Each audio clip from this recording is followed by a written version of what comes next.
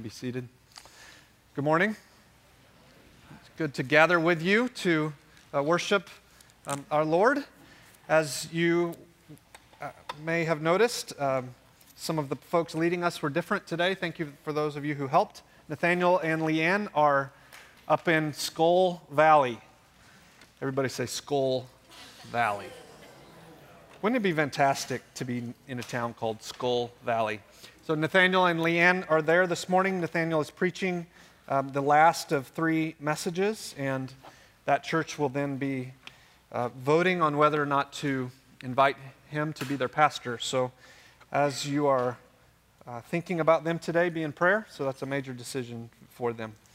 Today we are continuing in 1 John. So if you would like to go ahead and turn there, we're going to read several different sections of 1 John together this morning.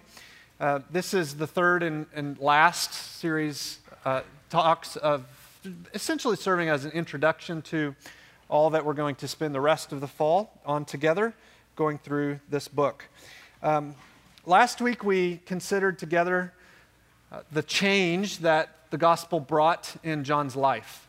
And today I'd like us to consider some foundational truths that really drive everything in the book. Every single one of us has what we might call foundational beliefs. We have ways that we think about how the world works, ways that we think about what's true and what isn't true, ways that we factor through our days that drive how we think about everything else. These worldview beliefs make sense of our lives. And some of those beliefs we hold are true. And hopefully as we're growing and maturing, we find that some of those things we once thought were true, we no longer see as true because God has changed our minds about them. The book of 1 John is written on a whole series of foundational truths that he doesn't just come right out and talk about. Instead, they form the foundation that the things he does say are built upon. And some of those foundational thoughts are extremely different than what our culture would tell us is true. And so some of what John will say is very, very, very hard to swallow. For example, in the coming weeks, we're going to see John say, if you say you believe this, but your lifestyle is this, then you're a liar. That is not the way we talk to each other, is it? It's not. So that's incredibly different than the way our culture would tell us life works. Our culture would tell us, you can believe this and do this, and that's no big deal. And so it's going to be easy for us to simply dismiss some of what John says if we haven't considered the thoughts that are underlying why John would say that. And so what I'd like to do today is sort of walk you through some of the thoughts that John has that form the foundations of belief that he held. And hopefully that can help us set up the other things we're going to talk about in the book. Now this sermon, I'll tell you from the front, from the outset, is not one that you can tune out for 5 minutes and then check back in and it's going to make sense. You've got to hang with me the whole time, and we're going to do some hard thinking work today. Are you ready for that? Now, some of us are used to coming into a sermon and just tuning out for massive periods of time. And is that true? Yes? Especially for Nathaniel. Nathaniel's over there saying, all right, so you are free to do that, but you're not going to catch what I'm saying if you do. This is a meaty, in-depth message, and I hope that it will be helpful to you. But I'd like you to really consider deeply and analyze your own thoughts in light of what John says. So let me try to set up the scenario for you that John was in, and then we'll look at some of the thoughts that he had. John was, as we've talked about, one of the 12 disciples, and he wrote 1 John to a whole group of churches in what is now Turkey. So at this point in history, they called it Asia Minor. This letter was likely written to the same churches that are talked about in Revelation 2 and 3.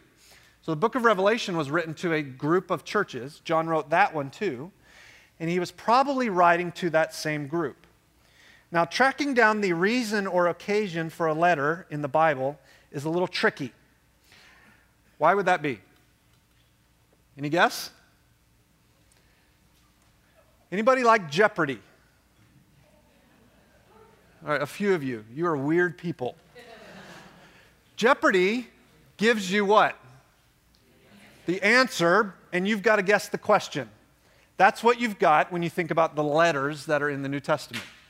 We are given the answers, but we don't necessarily know the questions that were being asked.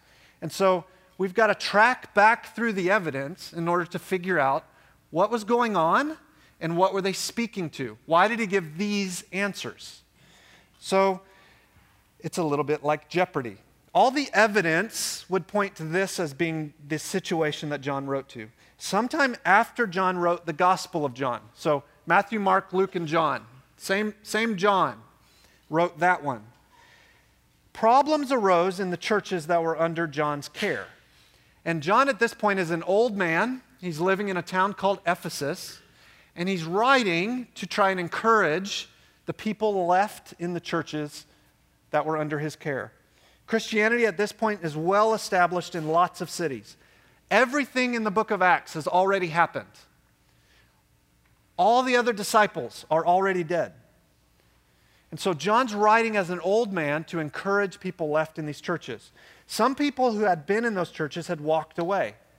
So people had gathered together, proclaimed to be believers, and then some of them had just left. They walked away. They said, I no longer believe the same things.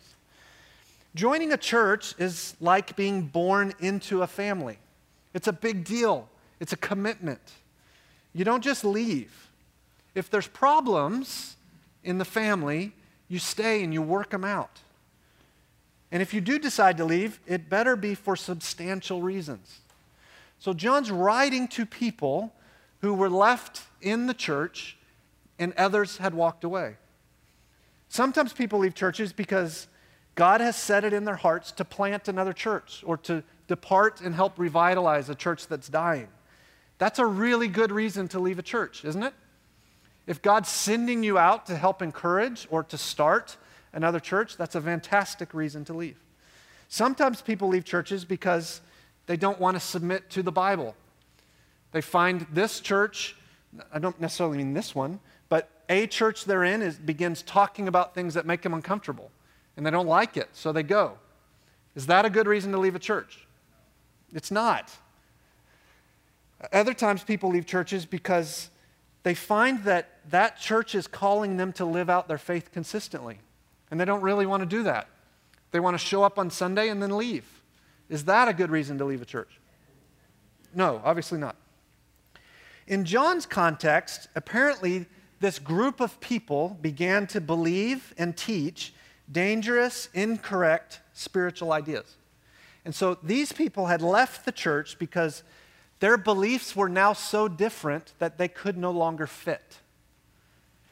And if you'll read 1 John carefully and slowly, you'll see what those false teachers had come to believe, because John speaks to them. And so if you were to sit down at one setting and read the letter and know that that was the context, here's what you'd notice. These people came to believe that Jesus wasn't the Christ, that he wasn't the Messiah. They came to believe that Jesus was not God and man combined in one person. They came to believe that his bodily death wasn't necessary for salvation. And they claimed to have some kind of private or secret knowledge that led them to a better Christianity. And that better Christianity enabled them to be perfect, to live sinless lives. And so what the church had gathered together and heard and affirmed and believed, these people were now saying some of those essential tenets weren't true. They claimed that behaviors, what you do with your body, doesn't really matter, because spiritual stuff is good and your body is bad, your material. So what you do with your body doesn't really make any difference at all. It just matters what you believe spiritually. So that group of people had departed. They'd left the church. And now the rest of the church, well, let me just ask you, and we can't put a percentage on what happened then in terms of the number of people, but if, let's say, a fourth of us came together and said, we no longer believe that Jesus is the Christ, that Jesus is God and man, and really what you do with your body doesn't matter. It just matters what you believe. And we've got the real truth, and so come with us. Come to the deeper, better ideas. And if you affirm those, then your life will be a whole lot better. If, let's say, 40 or 50 of us began saying that and just departed, just trusted, what would that do to the rest of us? What do you think? It would discourage us. Disillusioned with what?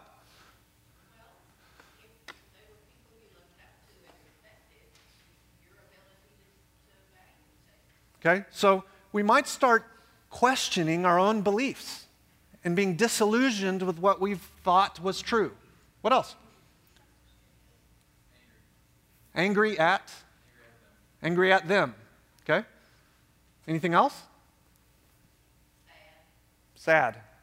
Yeah, we'd have lots of different emotions, wouldn't we? So those are the people that John's writing to.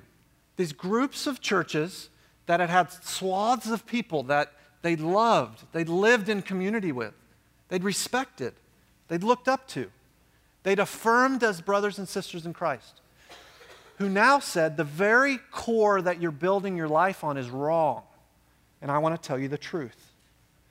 Friends, that's called false teaching. It's not a phrase we use much today, and there's a reason why. I'll talk about it in a little while. But there's plenty of false teaching today. There are ideas that are out there that if you buy into them are harmful to you. They're not true to the Scriptures. They're destructive. I made a list of 8. Now, we're not going to talk about them, but I just want to raise the issue to show you that this still happens today. There are people who would profess Christ. In other words, they would say, I'm a Christian. And they would agree with one of these things. Here they are. God is fine with your sexual behavior as long as it's consensual. There are plenty of people that would tell you what you do with your body doesn't matter as long as you're doing it with someone who's okay with it. God would say that's not true. There are other people who would say, believe whatever you want. God is love. He'll understand.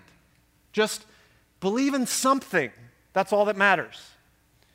Number 3, spiritual truth matters on Sunday, but not Monday to Saturday. So what we would talk about here or in some building is important for your spiritual life when you die and go to heaven. But really the stuff of everyday life, you just do whatever you want to do. Number 4, there is no absolute truth.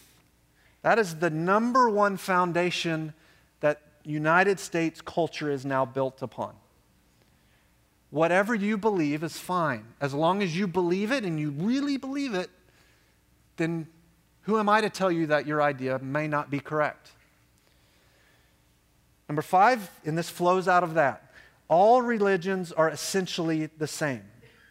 They teach the same thing at the core. Jesus is a way to salvation, not the way.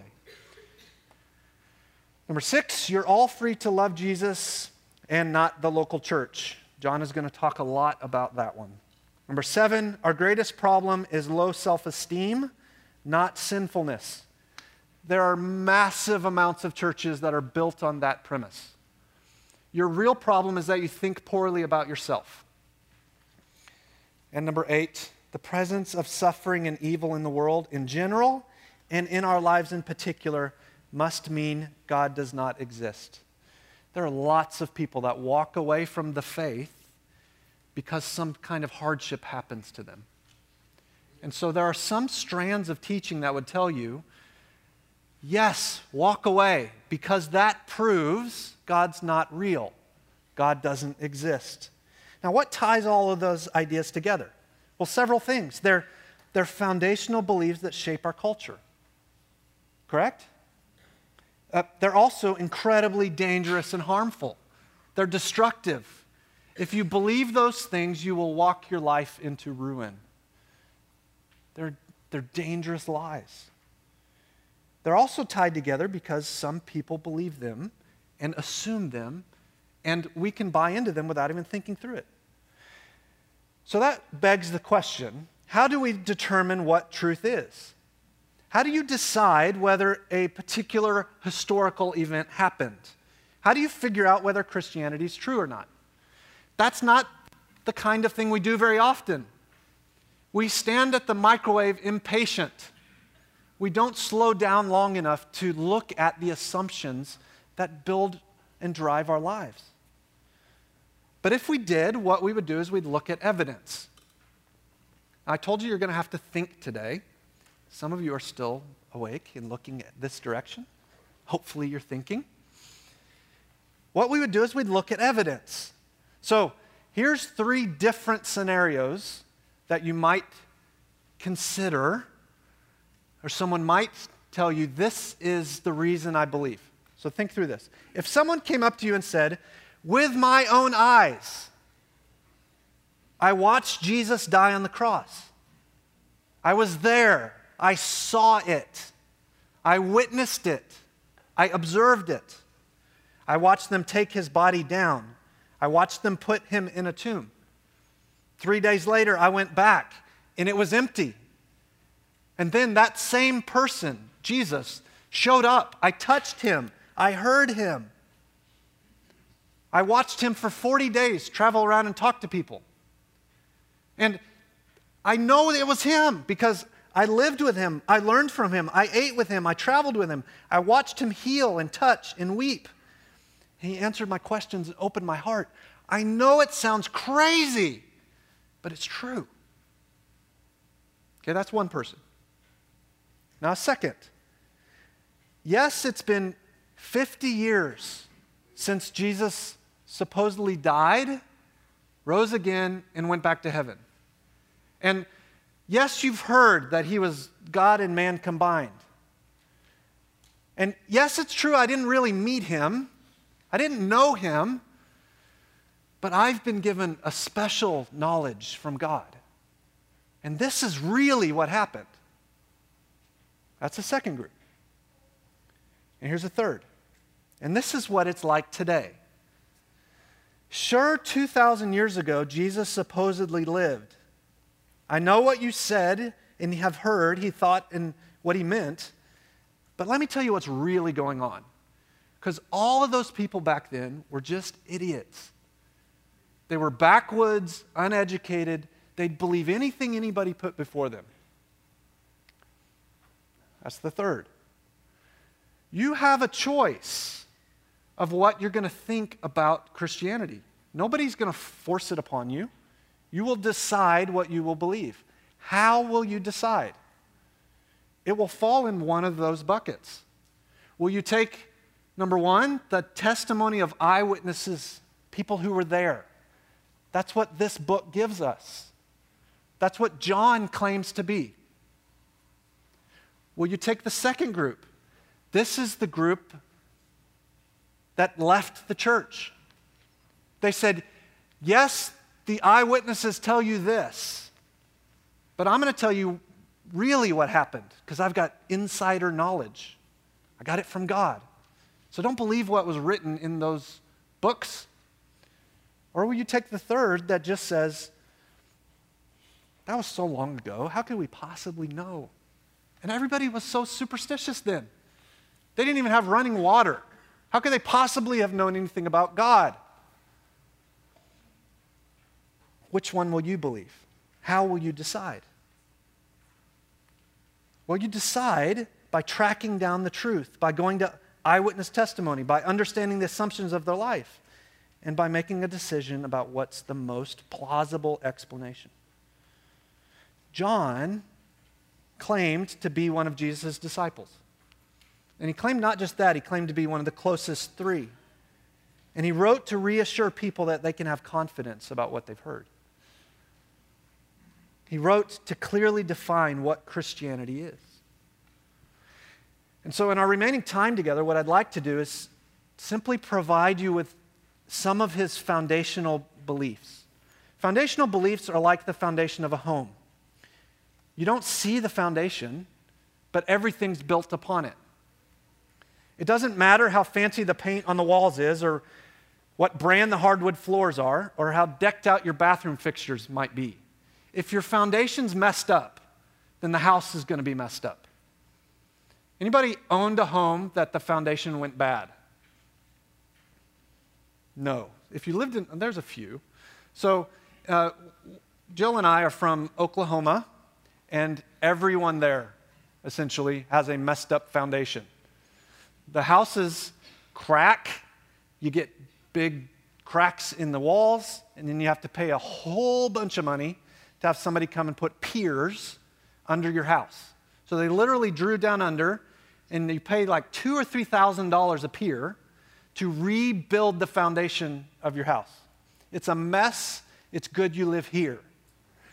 Yes, it's near death hot most of the year, but your foundation is good.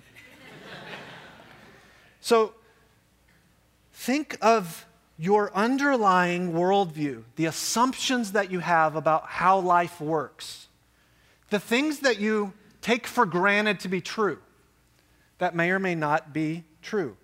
Those are what I want to talk to you about. Without an understanding of John's foundational beliefs, the book of 1 John is incredibly difficult to understand because he talks very different than we do. He says, if you say you don't struggle with sin, if you say you don't have sin, you're a liar. We don't talk that way, but John does. And more importantly, John talked that way because God told him to.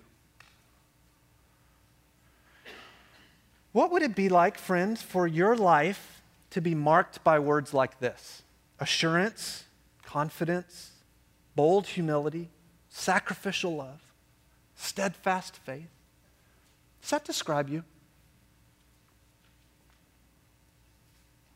For many of us, our lives are more characterized by doubt, uncertainty, selfishness, and insecurity. Why?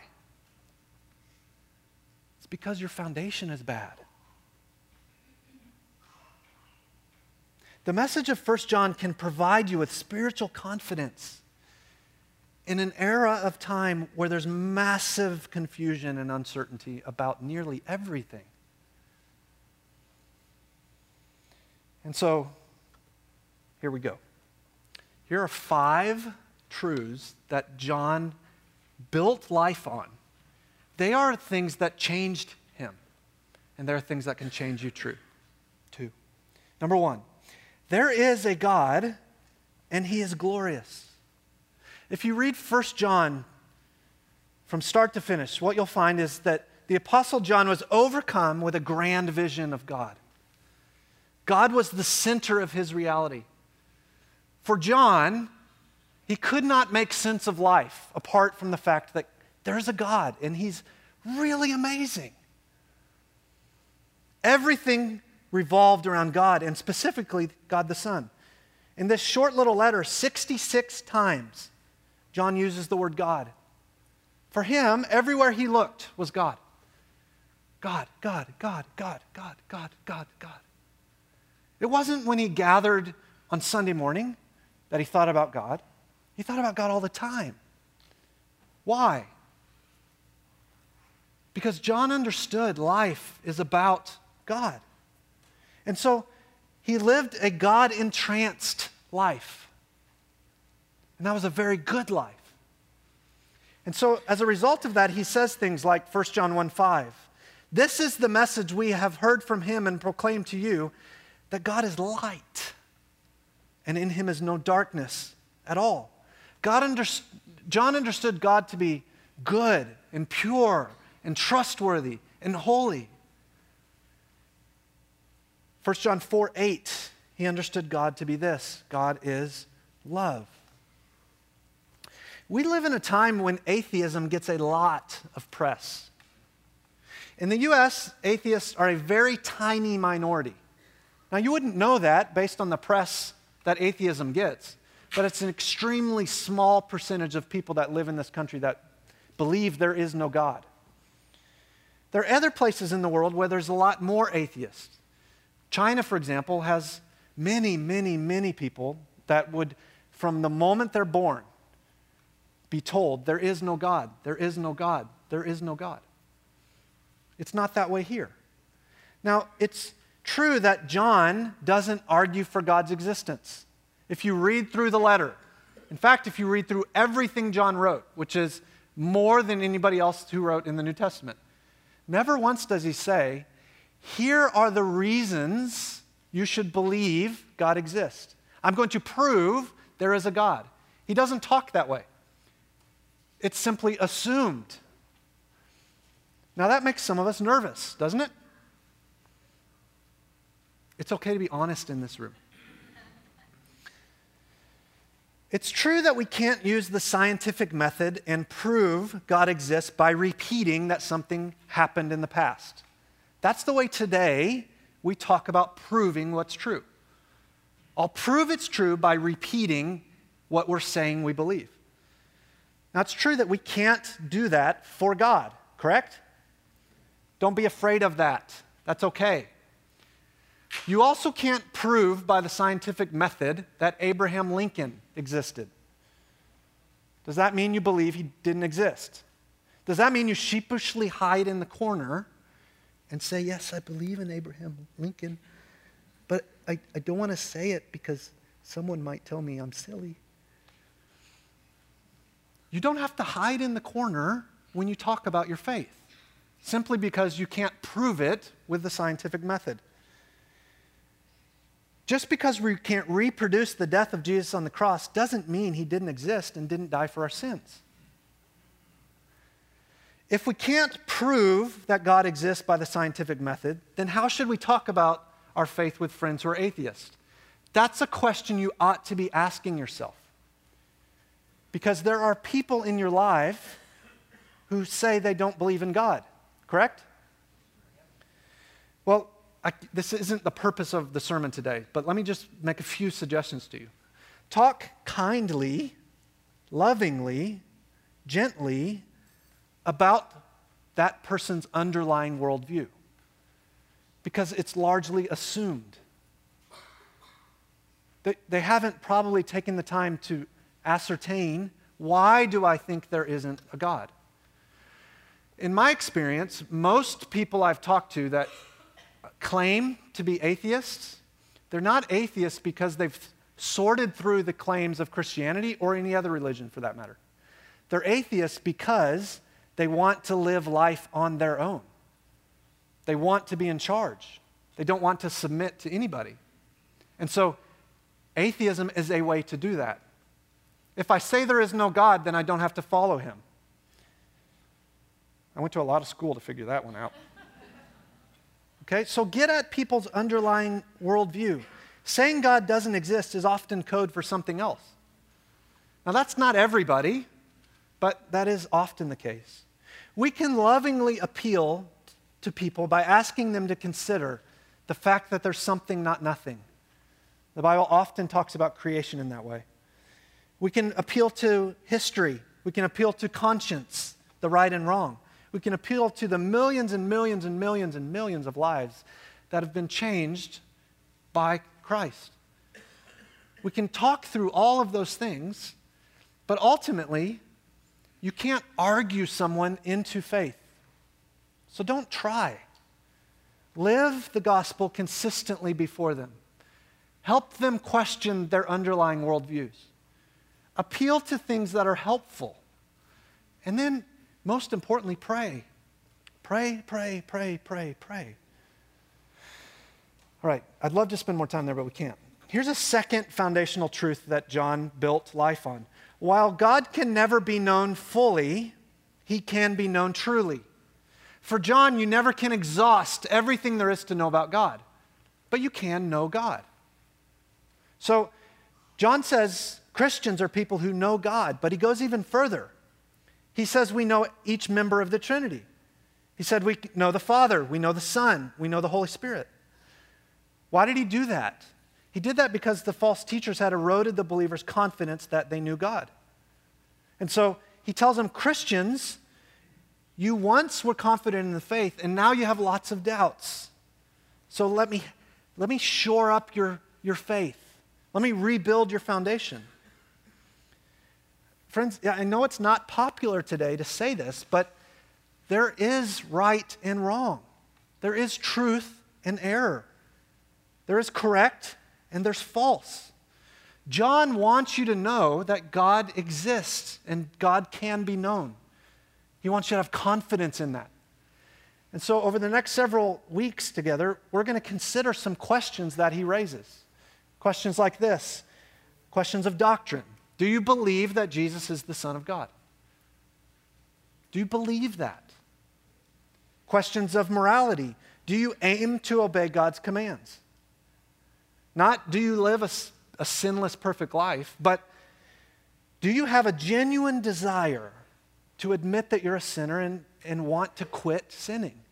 Do you want to become more Christ-like? And then questions of ethics. Do you love the people of God? John would say, if you say yes, yes, yes to those things, then you can know and have confidence that you know God. You don't have to wonder. You don't have to be afraid. You don't have to question. God wants you to know that you know Him. He wants you to be fully convinced that He exists and that He loves you. John believed assurance is possible. And so he wrote this letter to offer that assurance. Friends, if you struggle with doubts or wrestle with fears or simply don't know what you think about God, then our suggestion as a church to you would not be, well, just take a blind leap of faith. Instead, it would be, find someone in this room and say to them, would you meet with me regularly and let's read 1 John together? And I'm not sure what I think about some of this stuff. And I'm not going to lie to you by nodding my head when we read it. I'm going to say, I don't know about that. And we're going to talk about it. We're going to pray. We're going to read the letter together. And where we struggle, we're going to seek outside help and questions. And we're going to look at history together. Do you know it's okay to do that?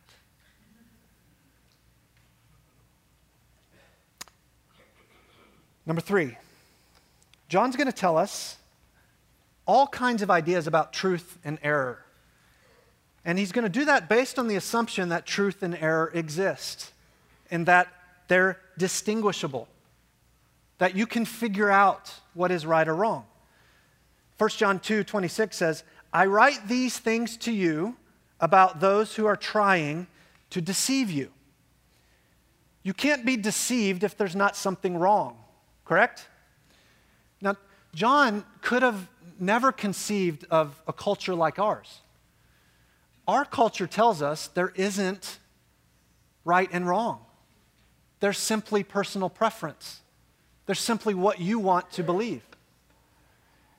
And so when John says, I'm writing to you about people who deceive you, that's really confusing for us. Because the best wisdom today tells us what's true for you isn't necessarily true for me. It tells us there are no absolutes. It tells us all truth is relative to the individual in the culture. We can't tarry there very long. But friends, we've often looked at that issue here. And the whole premise of that worldview falls on its own sword. Because saying there are no absolutes is an absolute. Number 4, both beliefs and behaviors matter. They're inextricably linked. While you're entitled to your personal opinion, and you are, that doesn't mean you're right. And your behavior has to be congruent with your beliefs. In fact, John's going to go so far as to tell you things like this. You have to have confidence that you're personally saved. And your beliefs, certain beliefs must be affirmed and certain behaviors must be present, or you should have no conviction that you know God. He's going to tell us that over and over and over. Those of you in the room who are engineers, and there was a bunch of you, John's going to drive you absolutely nuts. So I'll just warn you ahead of time. You like to follow thoughts that go like this. Correct? John's brain apparently didn't work that way. Because when John wrote 1 John, he doesn't do this thought leads to this thought, leads to this thought, leads to this thought, leads to this thought. And that is true because I can track it right back here. He instead goes like this. He takes the batter, the ingredients of truth, and he swirls them all together. And what comes out tastes really good. But if you try to look at it like this, you're going to pull your hair out. So he's going to introduce an idea, he's going to massage it a little bit, and then he's going to go and take us over to something else. And then in a little bit, he's going to go back over here and tell us a little bit more. But all of that is built on his belief that the way you live your life matters. What you do with your body matters. And you can't claim to believe something here if these do something different every day. John's going to say those ideas don't go together. So let me show you an example of that. So look in your Bible at 1 John 1, verse 5. We read this a few minutes ago. This is the message we have heard from him and proclaimed to you, that God is light, and in him is no darkness at all. So we said for John, life is about God. God's good. God's pure. God's holy. God's awesome. Now for us, we can say that and say we believe it and then just go live a different way. But for John, that's impossible. Look at what he says next. If we have fellowship with him while we walk in darkness, we lie and do not practice the truth. But if we walk in the light as he is in the light, we have fellowship with one another, and the blood of Jesus, his son, cleanses us from our sin. If we say we don't have any sin, we deceive ourselves and the truth is not in us. What is he saying? He's saying if I say this, I believe in that God, a God of light, a God of purity, a God of holiness, but yet my lifestyle is such that I believe I can do anything and everything I want to do. Again, for us in 2014, that makes complete sense. But friends, it doesn't make sense. Because if that God's real and that God exists, then that changes everything over here. Not in order that I get to know that God, but because I do. He's so dramatically changed me, I can't help but strive to obey him. Now jump over to chapter 4. You'll see another example of this. 1 John 4, verse 7. 1 John 4, 7. Beloved, let us love each other, for love is from God. Whoever loves has been born of God and knows God. Anyone who does not love does not know God, because God is love. So for John, all of life was surrounded by, encompassed by the truth that God is love. For him, that wasn't this fuzzy, I can do anything I want to do because it doesn't matter anyway, because God is love. And when I die, because God's love, God will just welcome me into his presence. And it really doesn't make any difference what I do today, because God is love. Friends, that's what we're told. But John says no. Verse 9, in this the love of God was made manifest among us, that God sent his only Son into the world that we might live through him. In this is love, not that we loved God, but that he loved us and sent his Son to be the, what in the world is that word? Propitiation for our sins. I know you've used that one several times this morning already over bagels and coffee. It just means wrath taker. God sent Christ. Christ died to be the propitiation. He died to take the wrath of God that you deserve upon himself. It's a beautiful word. Verse 11, beloved, God loved us, so we ought to love each other.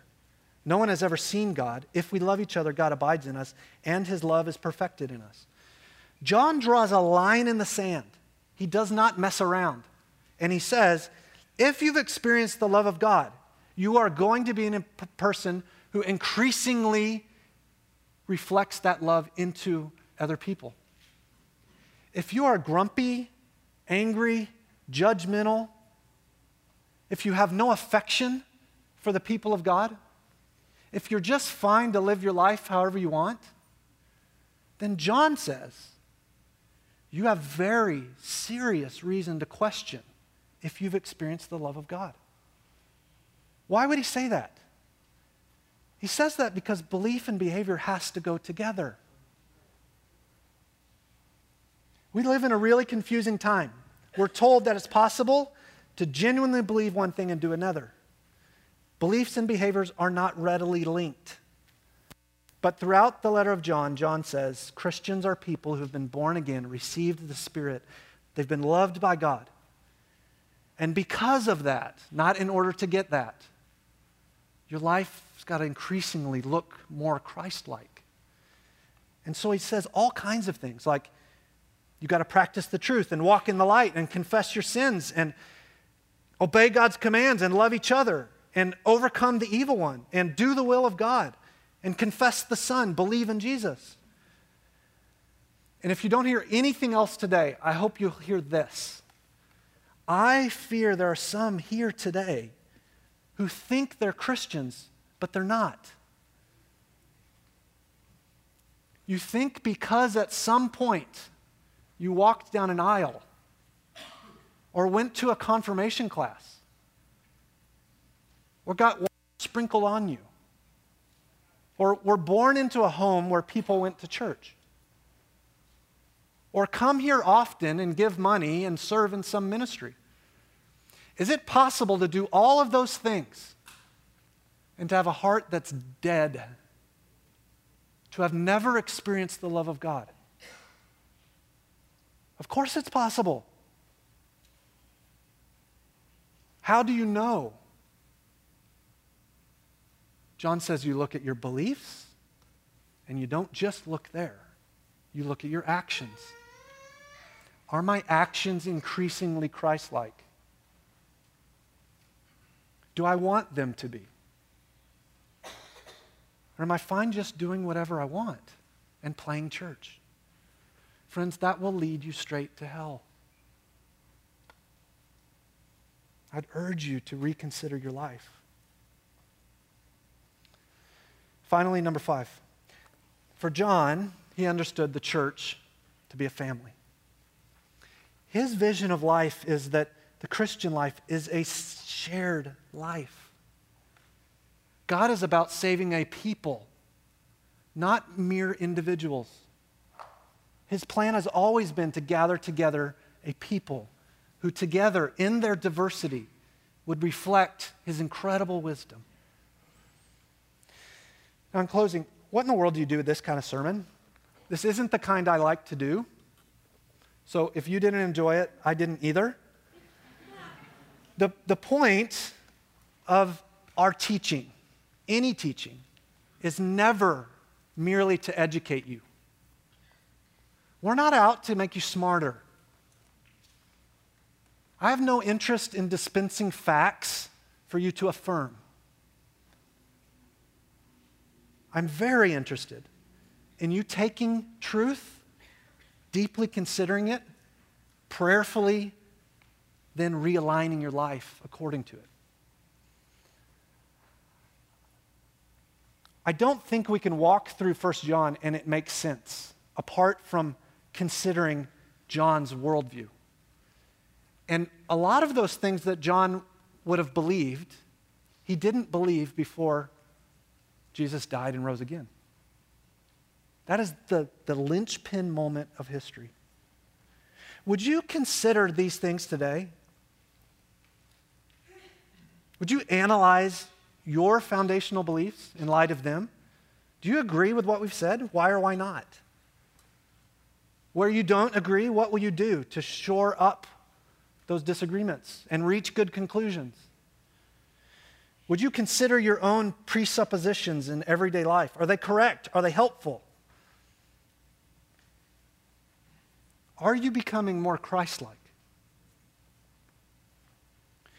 Would you invite your gospel community or somebody else to disciple you in these conversations? And hopefully all of us, would you read 1 John? Would you read it often? We've chosen to walk through the book because we really believe it's a timely, important, urgent message. John says multiple times, here's why I wrote you. He says, we're writing these things so your joy can be complete. He says, I'm writing these things so that you would believe in the name of the Son of God, that you would know that you have eternal life. He says, we know that we're from God and the whole world lies in the power of the evil one. John gave lots of reasons why he wrote. Would you consider them? Would you not just assume what you've been told is right? Look at God's word. Don't do that alone. Do it in community. And where your life does not match up to the vision of life that God has for you, would you consider getting on your knees and turning from your thoughts to God's? Let's pray. God, there's a ton of content in this. We didn't just take one idea from a passage and analyze it and talk about it and look at objections to it and illustrate it like we normally do. But God, most of the assumptions of our culture are wrong.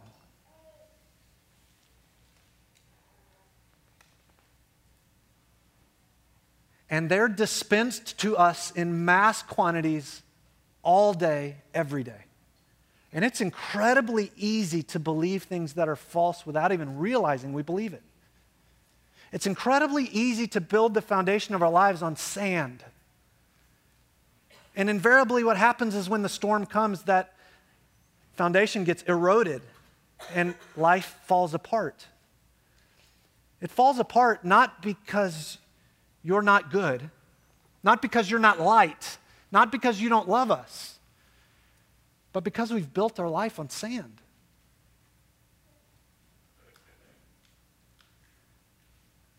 God, if there's any here in the room today who have believed they know you, but they really don't, would you help them to see that?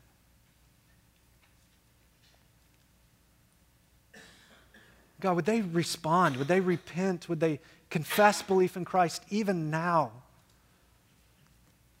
God, there's others in the room who may not even believe you exist. I pray they'd have the courage to ask somebody to go through 1 John with them and really consider the evidence. God, I'm confident there's a bunch of us that think it's okay to believe one thing and do another. God, forgive us for that arrogance. May we be a church that is increasingly lining up what we believe and what we say. And God, thank you most of all that Jesus Christ came to be the propitiation. He came to take the wrath that we deserve. So we praise you and thank you that you died for us. And now as we leave, we want to live in light of your death and your resurrection. It's in Jesus' name we pray. Amen.